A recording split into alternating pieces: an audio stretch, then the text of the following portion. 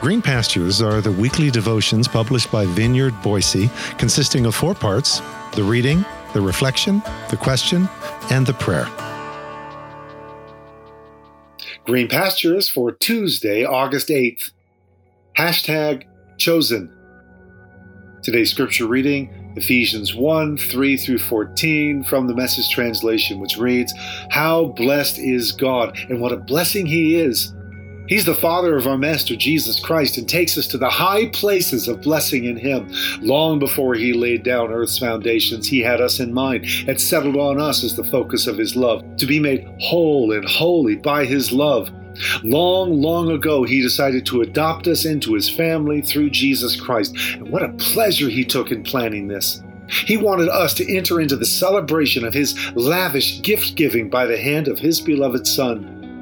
Because of the sacrifice of the Messiah, His blood poured out on the altar of the cross, we're a free people, free of penalties and punishments chalked up by all of our misdeeds. And not just barely free either, abundantly free.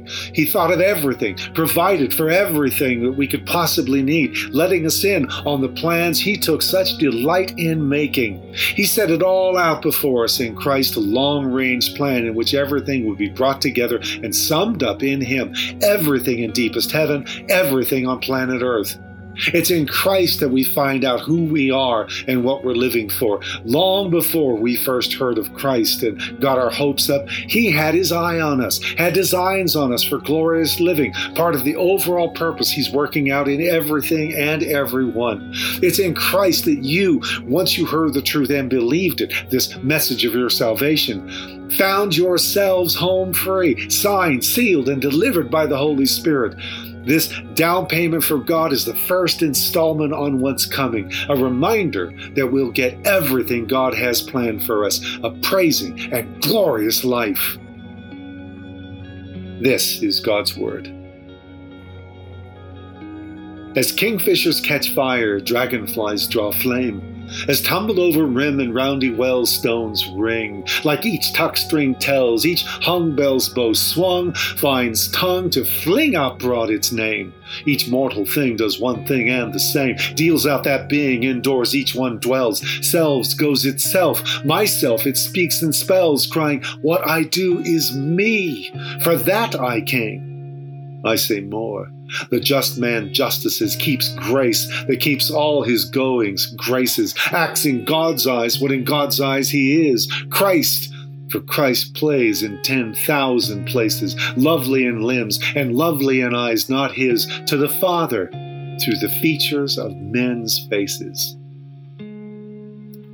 So read the words of Gerard Manley Hopkins, another of my favorite pieces of secular poetry that I've put to memory. Curious that I've been drawn over the years to memorize so many different pieces of poetry expounding and elaborating upon our identity. What I especially love about this one is how each item that seizes his imagination as he writes sounds off according to its inner nature and reality. From the brilliant glories reflecting from kingfishers and dragonflies to the clattering of that stone as it tumbles over rim in that roundy well, no stone making quite the same sound as the next one, to the bell's tongue causing it to chime in accordance to its nature and constitution, to each of us, mortal things, dealing out that being indoors each one dwells. What I do is me, and for that I came. This really isn't a self-absorbed obsession with me and mine and my own, my self-actualization, me. No, it's Paul in his breathless hypnotic flourish right out of the gate in his letter to the Ephesians. Blessed, chosen, embraced, redeemed, included, sealed. It's Paul again on page 4 of Ephesians. To each one of us, grace has been given as Christ has generously apportioned it. Some to be apostles, some to be prophets, some to be evangelists, some to be pastors, some to be teachers. All diverse stones sounding uniquely as we make our way down the roundy well of life as Christ plays in 10,000 places. I think that's actually the line that led me to memorize the entire poem. Christ plays in 10,000 places. First, that Christ plays. That's huge. If in fact our identity is rooted in Christ, what a defining strand of our mutual DNA that He plays. If He plays, surely so must we. Second, that He plays in 10,000 places, which is like the psalmist saying that God owns the cattle on 1,000 hills. Christ plays everywhere, in everyone. Everywhere His creative impact is found, especially in the sons and daughters that bear His image as He comes alive, lovely in limbs and lovely in eyes not His, to the Father through the features of men's faces. There is no conformity or uniformity here, some dreadful and drab sameness of multiplied products rolling off an assembly line. Our faces, our limbs, our eyes are as diverse as the world within each of us, a world in which He dances and plays and creates with such diversity of expression that still, when all is quite literally said and done, bears the unmistakable signature of His choosing and framing, ere before ever we were even a canvas ready for His imprint. Who am I?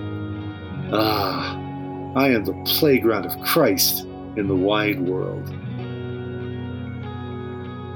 So again, each day we're starting with a message rendering of Ephesians 1, 3 through 14, and each day I'm challenging you to read those same lines again out of another translation of your choice. Enter into these rhythms of identity in Jesus and let them enter into you. And then pause for a moment of personal reflection and prayer. Chosen. What does it mean to you that you are chosen, that He chose you in Him before the creation of the world? What does this say about all of our efforts to somehow earn God's favor and choosing and grace? What does this say about our desperate attempts to somehow catch the divine eye as we wistfully hope for even a wink of divine approval?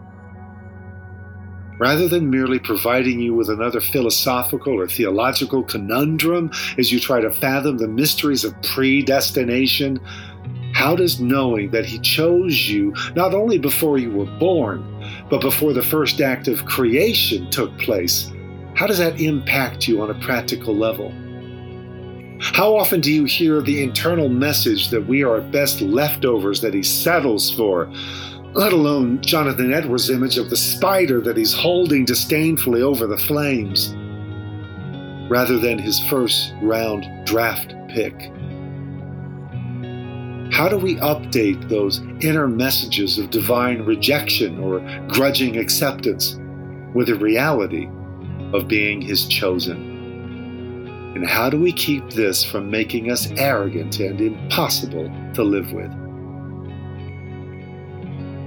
Lord, banish those tired old tapes of grudging acceptance, of cringing toleration, of somehow squeaking in by the skin of our teeth, or making through the door with the smell of fire on our clothes, just waiting, like the speechless man at the banquet not properly attired, to be found out and evicted on the spot, cast outside with his weeping and gnashing of teeth with the hypocrites.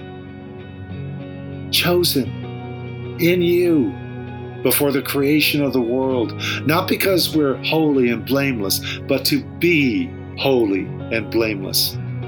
And all of this according to your bursting joy and overflowing pleasure.